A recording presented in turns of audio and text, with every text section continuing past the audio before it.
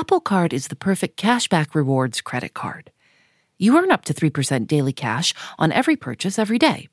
That's 3% on your favorite products at Apple, 2% on all other Apple Card with Apple Pay purchases, and 1% on anything you buy with your titanium Apple Card or virtual card number. Visit apple.co/card calculator to see how much you can earn. Apple Card issued by Goldman Sachs Bank, USA, Salt Lake City branch, subject to credit approval. Terms apply. Support for Criminal comes from Progressive. Most of you aren't just listening right now. You're driving, cleaning, and even exercising. But what if you could be saving money by switching to Progressive?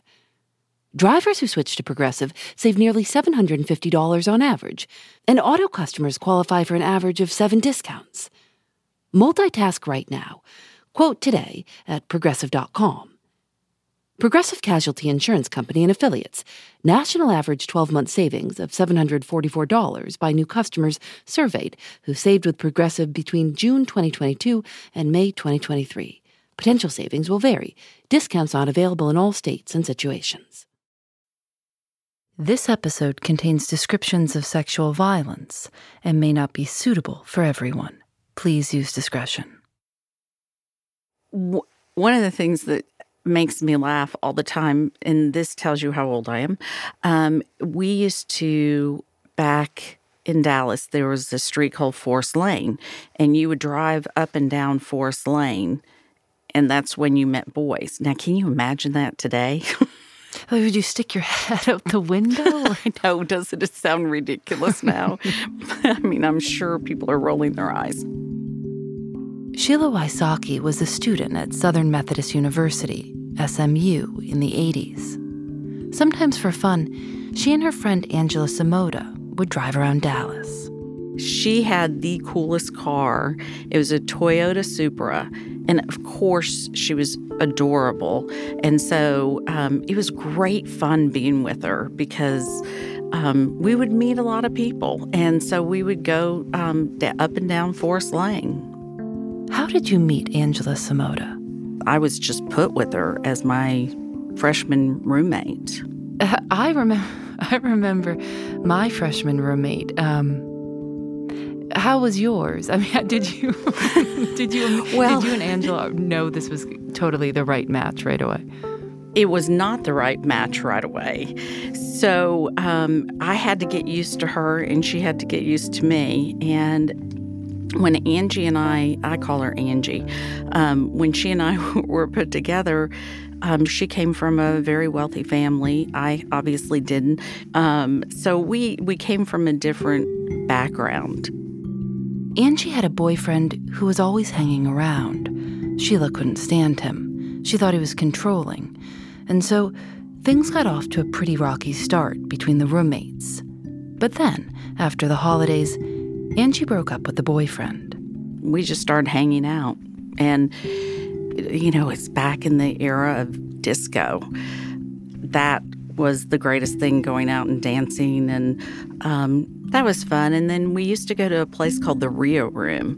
And the Rio Room was a private club that you had to have a membership. And Angie was very friendly with the I guess they're called bouncers now, but he would always let us in, and we'd hang out and dance, and she drank. I didn't. I still don't, and so I was the designated driver. By the end of their first year, they did everything together. I think back to those days, and it was such a short period of my life, but it changed it completely. At the beginning of their sophomore year, in the fall of 1984, Angie decided to join a sorority. But instead of moving into a sorority house, she got a condo off campus. She'd begun dating an older guy. His name was Ben, and she wanted to be able to see him whenever she wanted. Sheila kept living in the dorm, and on the second weekend of October 1984, she was home visiting her mother in North Texas.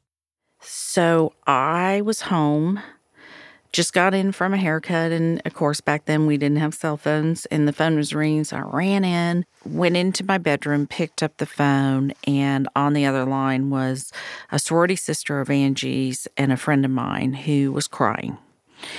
her words were, "There's been an accident." And I immediately thought Angie had a car accident. And I said to her, "Where is she? What hospital is she?" And my friend kept crying. So I knew, obviously I knew something was wrong, because the next question I asked was, "Is she dead?" And my friend was crying harder, so I knew that she was dead. And one of the things that Barbara said is that the police needed to talk to me. I'm Phoebe Judge. This is Criminal.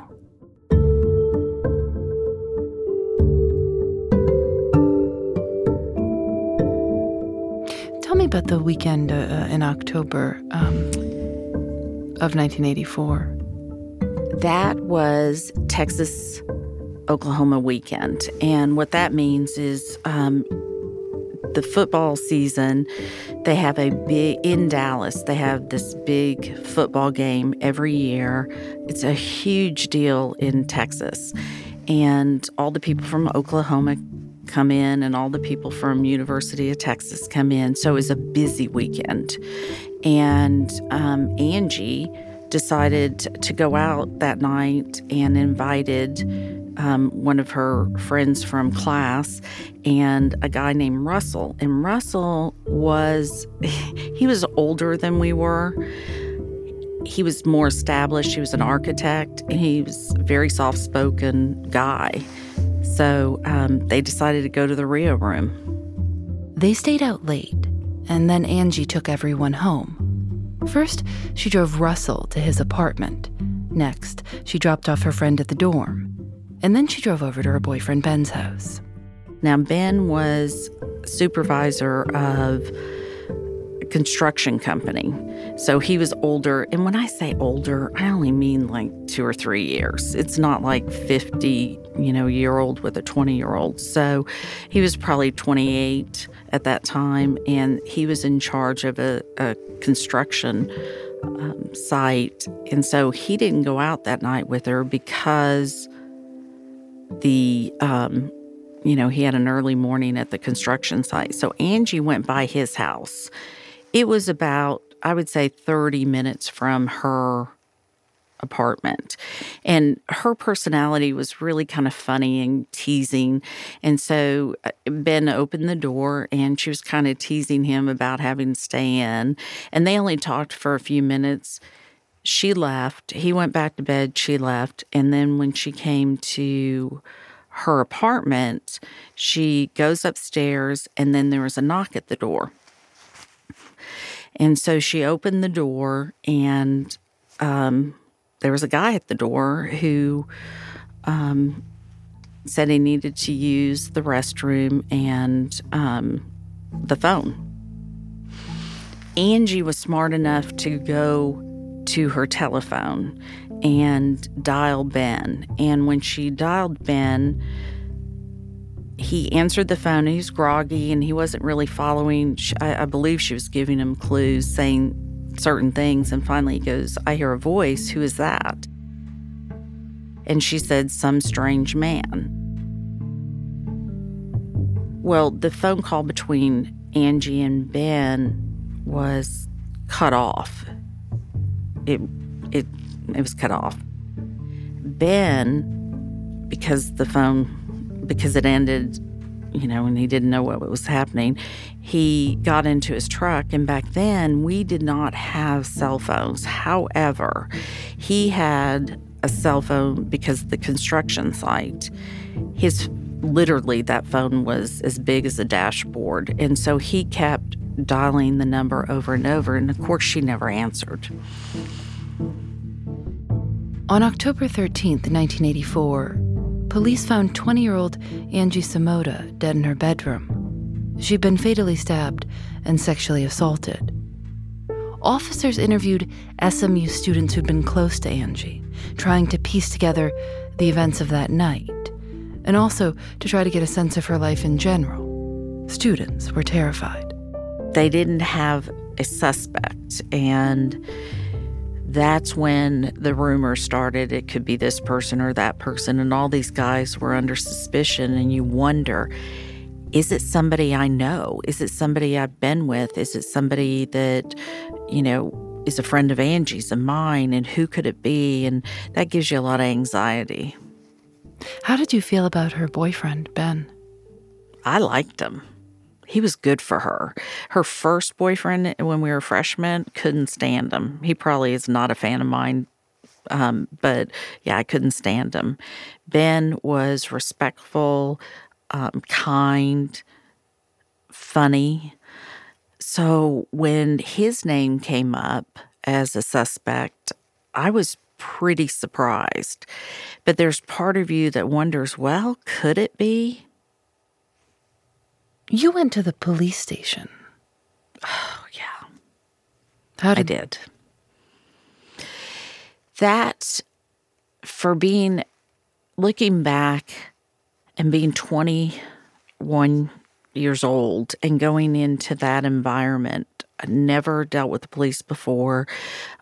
It was a really gross place to me. And I remember going to meet the detective in charge. And to this day, gosh, I still remember the pictures on his desk. Those pictures were the crime scene. I understand that was just an everyday event for the police, but they were there, and there's this one picture that still haunts me. They showed it in the trial, too, and it's Angie on the bed with her eyes open, and there's blood everywhere. And it was just a picture on the desk to somebody. What did you think had happened to her? I mean, what did you think about? I certainly had an opinion. I thought the freshman boyfriend killed her. He had pulled a knife on her prior to this. He had shredded her clothes. I was 100% convinced that he killed her. Did the cops suspect the first boyfriend? They did an investigation on him. So there were 4 guys that were primary suspects. He was one, but his alibi, he was in Amarillo. His alibi evidently checked out. And of course, Ben was a suspect. Then Russell Buchanan, who had been with Angie that night dancing. And a 4th guy, he had a crush on Angie, and he'd leave her notes on her car. And she was so nice. And you have to understand, she was in the engineering and computer science classes. And you didn't have a lot of girls back then in that field. And so she was beautiful. She was nice. And these guys loved her.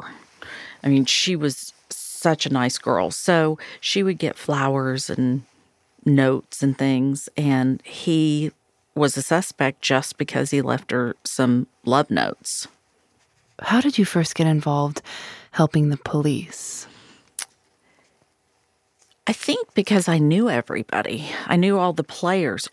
And I could ask questions and talk to people. And I remember when it really started was I was on the phone with the detective, and I said, I just have an uneasy feeling when I talk to this person. And he goes, well, let's explore that. So we did.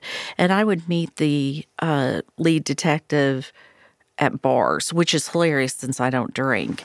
But I don't know if he's, said, I need your help, because I don't really think they needed it. Well, they did need it.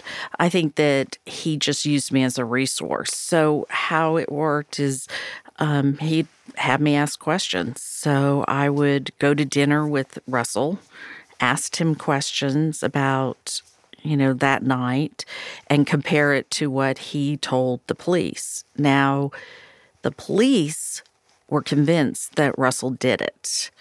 And I was told that his semen matched, he failed the lie detector test. They believe they have their guy.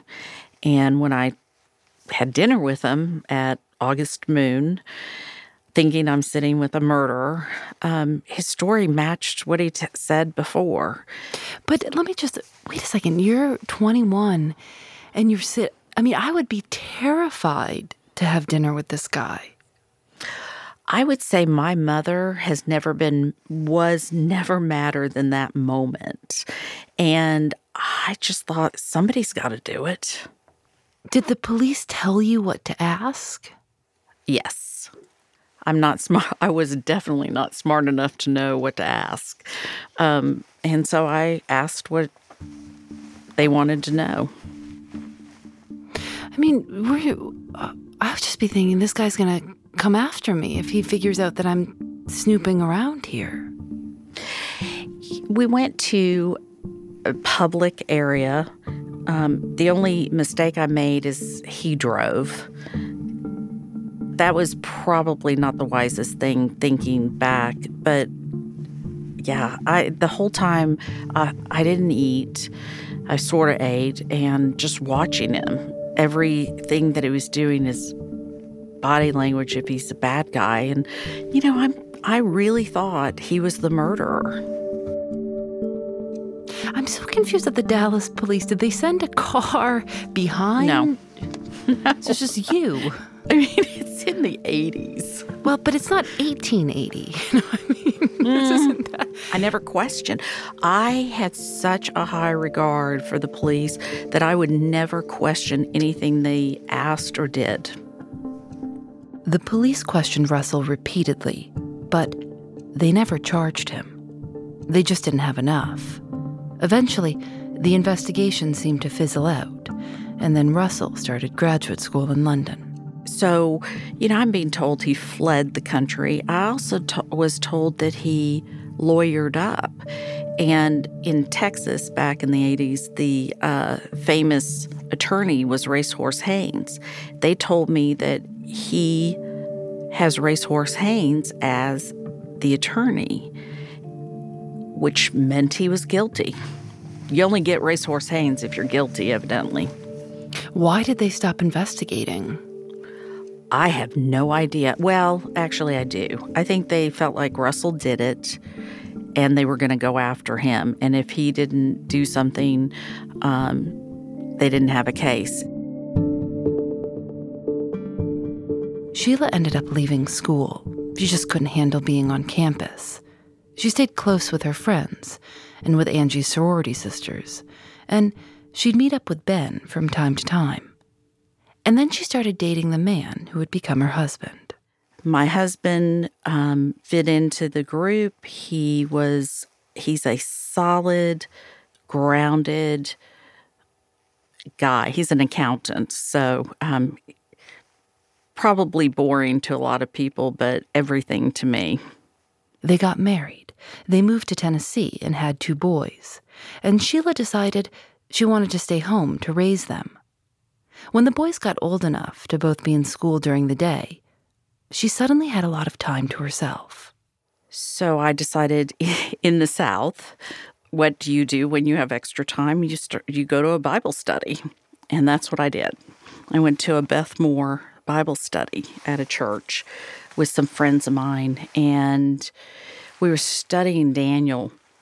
So I was in my bed trying to get through the homework, and I was laying back. Oh, gosh. I was laying back, and I looked to the right, and understand when I was laying back, it could be been the dream state, or it could have been whatever. I just know what I saw. I saw Angie next to my bed, and that was it. It was probably a second, or it could have been 5 seconds, but it was a moment, and it was gone. And I leaned over, picked up the phone, because I knew it. I knew she wanted me to call the Dallas police, and I did. I knew it was time. And it was.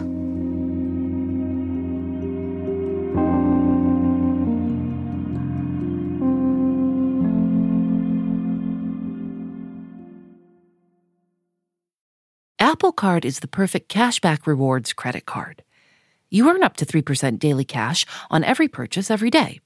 That's 3% on your favorite products at Apple, 2% on all other Apple Card with Apple Pay purchases, and 1% on anything you buy with your titanium Apple Card or virtual card number. Visit apple.co/card calculator to see how much you can earn.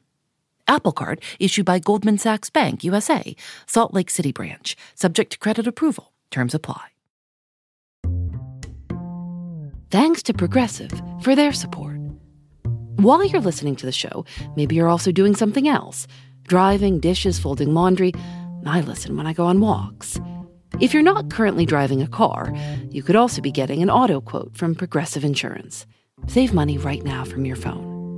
Drivers who switch to Progressive save nearly $750 on average, and auto customers qualify for an average of 7 discounts. Discounts for having multiple vehicles on your policy, being a homeowner, and more. Progressive will be with you 24/7, 365 days a year, so you're protected no matter what. You can get a quote for your car insurance at Progressive.com to join over the 28 million drivers who trust Progressive. Progressive Casualty Insurance Company and Affiliates. National average 12-month savings of $744 by new customers surveyed who saved with Progressive between June 2022 and May 2023. Potential savings will vary. Discounts not available in all states and situations. 20 years had passed since Angie's murder, and Sheila decided she wanted some answers. What did you say to the Dallas police? When I started calling, they did not have a cold case division at all. And they were working the current cases. They had no desire to talk to me at all. And I was like, I'm just going to keep calling until I get somebody who will at least do something, pull the record, look at it. So, yes, I have the personality of I'm going to keep trying. So how often, how frequently would you call the Dallas police? I know how often. Over a period of time, it was like 700 and maybe 750, 800 phone calls. It wasn't, it was over a year's period of time. So it wasn't every single day. It's just whenever I felt like it. Now we had cell phones. It was really easy to pick up the kids and get on the phone. And when you would call, would you say, hey, wait a second, you guys dropped the ball. What are you going to do? No. What are you going to do about this? No, I would never say that. No, I think it was more of a begging. I just wanted someone to do something right for her. I was told that not one person had called in 20 years. And I thought, gosh, she deserved better than that.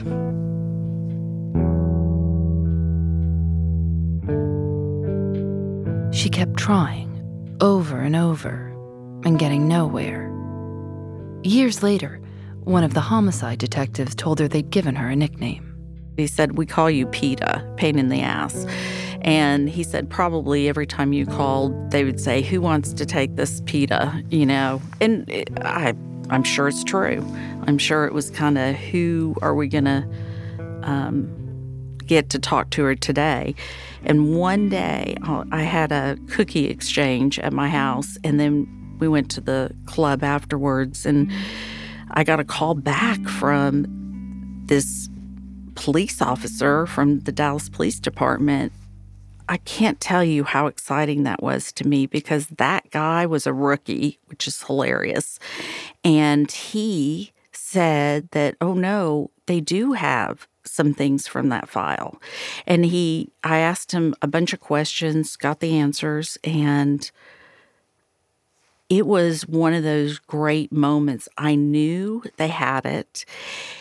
I asked him one thing. He goes, oh, I have to ask my sergeant. Hang on. And I was like, no, don't go ask anybody. Just don't even worry about it, And he goes, oh, I'll call you back. Never heard from him again. And when I was blown off numerous times, I lived at that point in a gated, guarded community. That's one of the byproducts of Angie's death. I like living in a gated, guarded community. And I was telling the head of security how it became a joke between us of, how the police were blowing me off. And one day he said, I'll sponsor you if you want to become a private investigator. You'd be great. And that's how it started. And I did. And he mentored me for a long time. Because you thought that if you were a private investigator, the police would have to show you all the records. I got my PI license in order for them to have to deal with me. I mean, how does someone become a private investigator?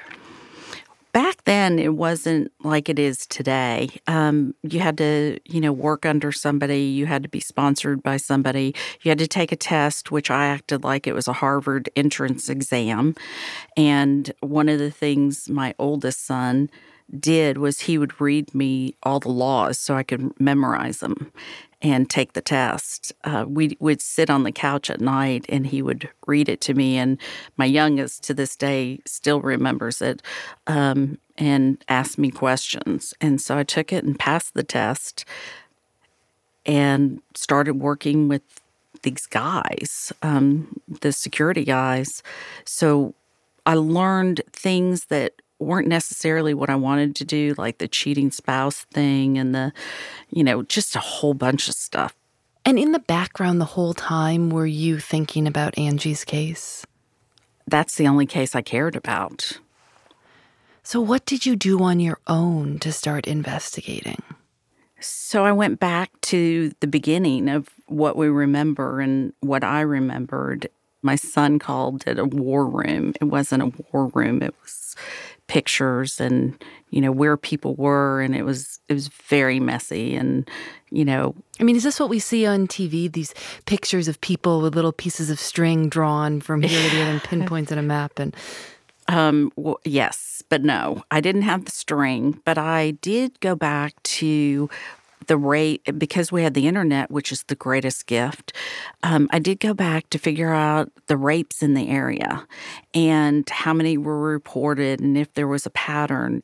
Were you also now calling the Dallas police and saying, listen, I'm a private investigator. I need some information? So yes, I called them and I thought, oh my gosh, the heavens are going to open and they're going to be so excited. Oh my gosh, they so weren't. By now, she'd been pressuring the Dallas police for 5 years. And then Sheila finally got a detective to take her seriously and dig up the evidence from Angie's case. The detective's name was Linda Crum. And when she called me and we had our first conversation, I knew she was the right person, and she was. So she told me not only did they have the file and the evidence, they had the semen, they had the fingernail scrapings, they had it all, every frigging bit of it. Sheila asked about DNA testing, something they couldn't have done 20 years before. The OJ case had happened when my youngest was born. I remember actually nursing him, listening to what this thing called DNA was and trying to figure it out, thinking, oh, I can use this in our case. We've just got to, I had no idea what DNA was back then. And so with the semen, I knew we had DNA. And it took about a year to get the DNA back. And what did the DNA show? Well, I'll tell you, that phone call came in, and she said they got him.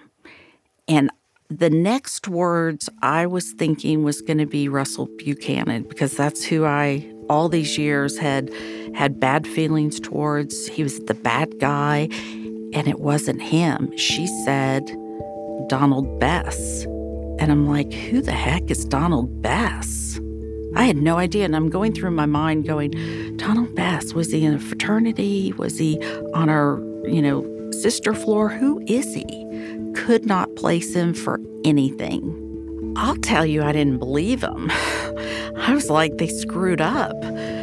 My initial reaction was, oh my gosh, something's wrong here. They must have messed up the DNA. And I started asking the detective, how she knew it was him. And the match was like 1 to 1 billion that it was him. I don't remember the exact numbers. But I did call the DA's office and talk to the assistant TA to ask him, are you sure that's the guy? Are you sure that was the right evidence? Because all these years I was told the evidence was, not there. Are you sure you got the right guy? Donald Bess was a convicted rapist who was out on parole in 1984 when he attacked Angie.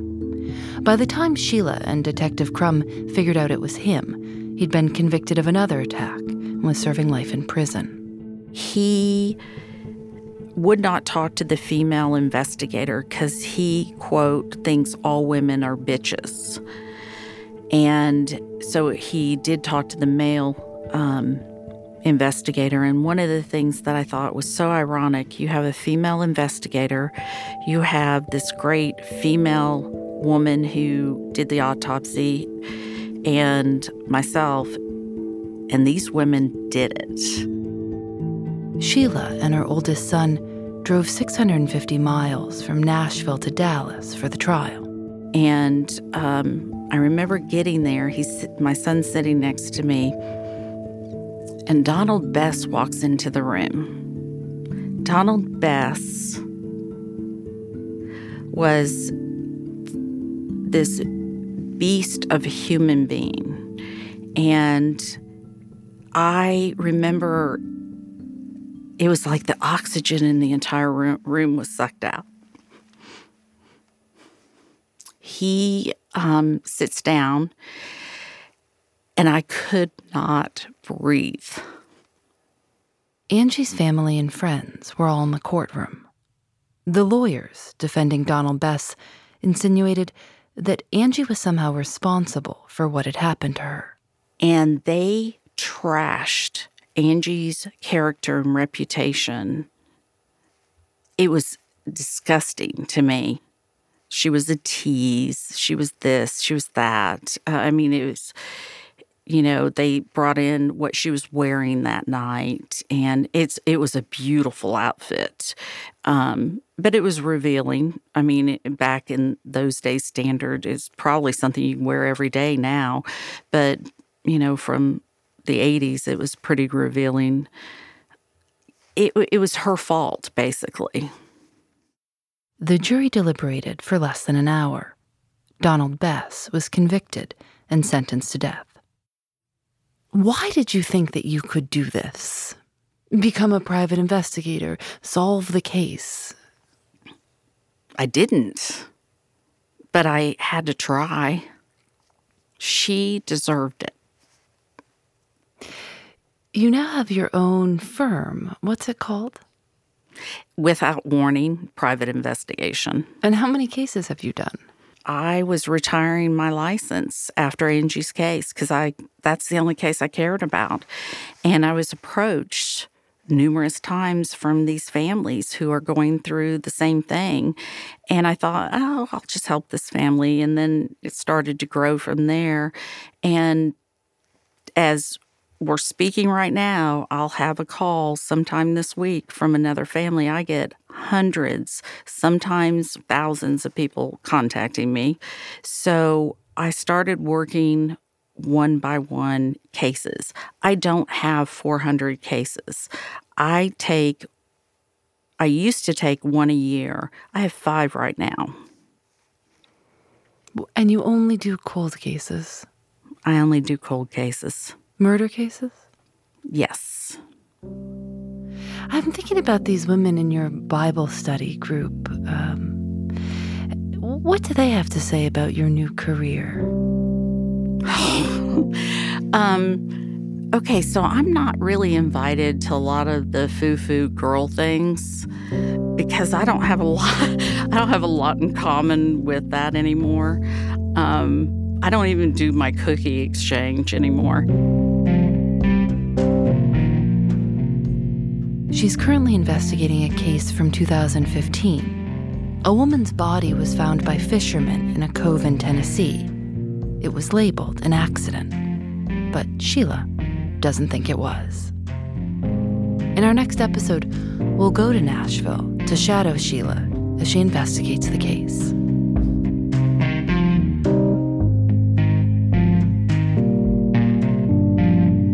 Criminal is produced by Lauren Spohr, Nadia Wilson, and me.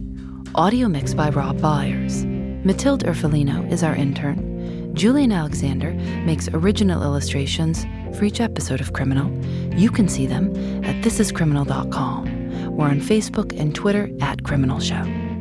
Criminal is recorded in the studios of North Carolina Public Radio, WUNC. We're a proud member of Radiotopia from PRX, a collection of the best podcasts around. Shows like Benjamin Walker's Theory of Everything. The Theory of Everything is a podcast where you never really know what's fake and what's real. That's because The Theory of Everything features both documentary and fiction. And he's just launched a new season. It's called False Alarm. The phone goes, And I grabbed my phone and see my entire life flash before my eyes. I was amazed with myself that I could believe that it was real. So, for the record, you like this guy. You like our president. Listen, I can relate to him because, as a stripper, you come into the world of fantasy, and I'm like, oh, yes, I'm going to give you this. I'm going to give you that. And then you give me money, and I run away. And then the alarm started going off on the television, the buzzer. This is not a drill. Take immediate action measures. Go listen. Special thanks to AdZerk for providing their ad-serving platform to Radiotopia. I'm Phoebe Judge. This is Criminal.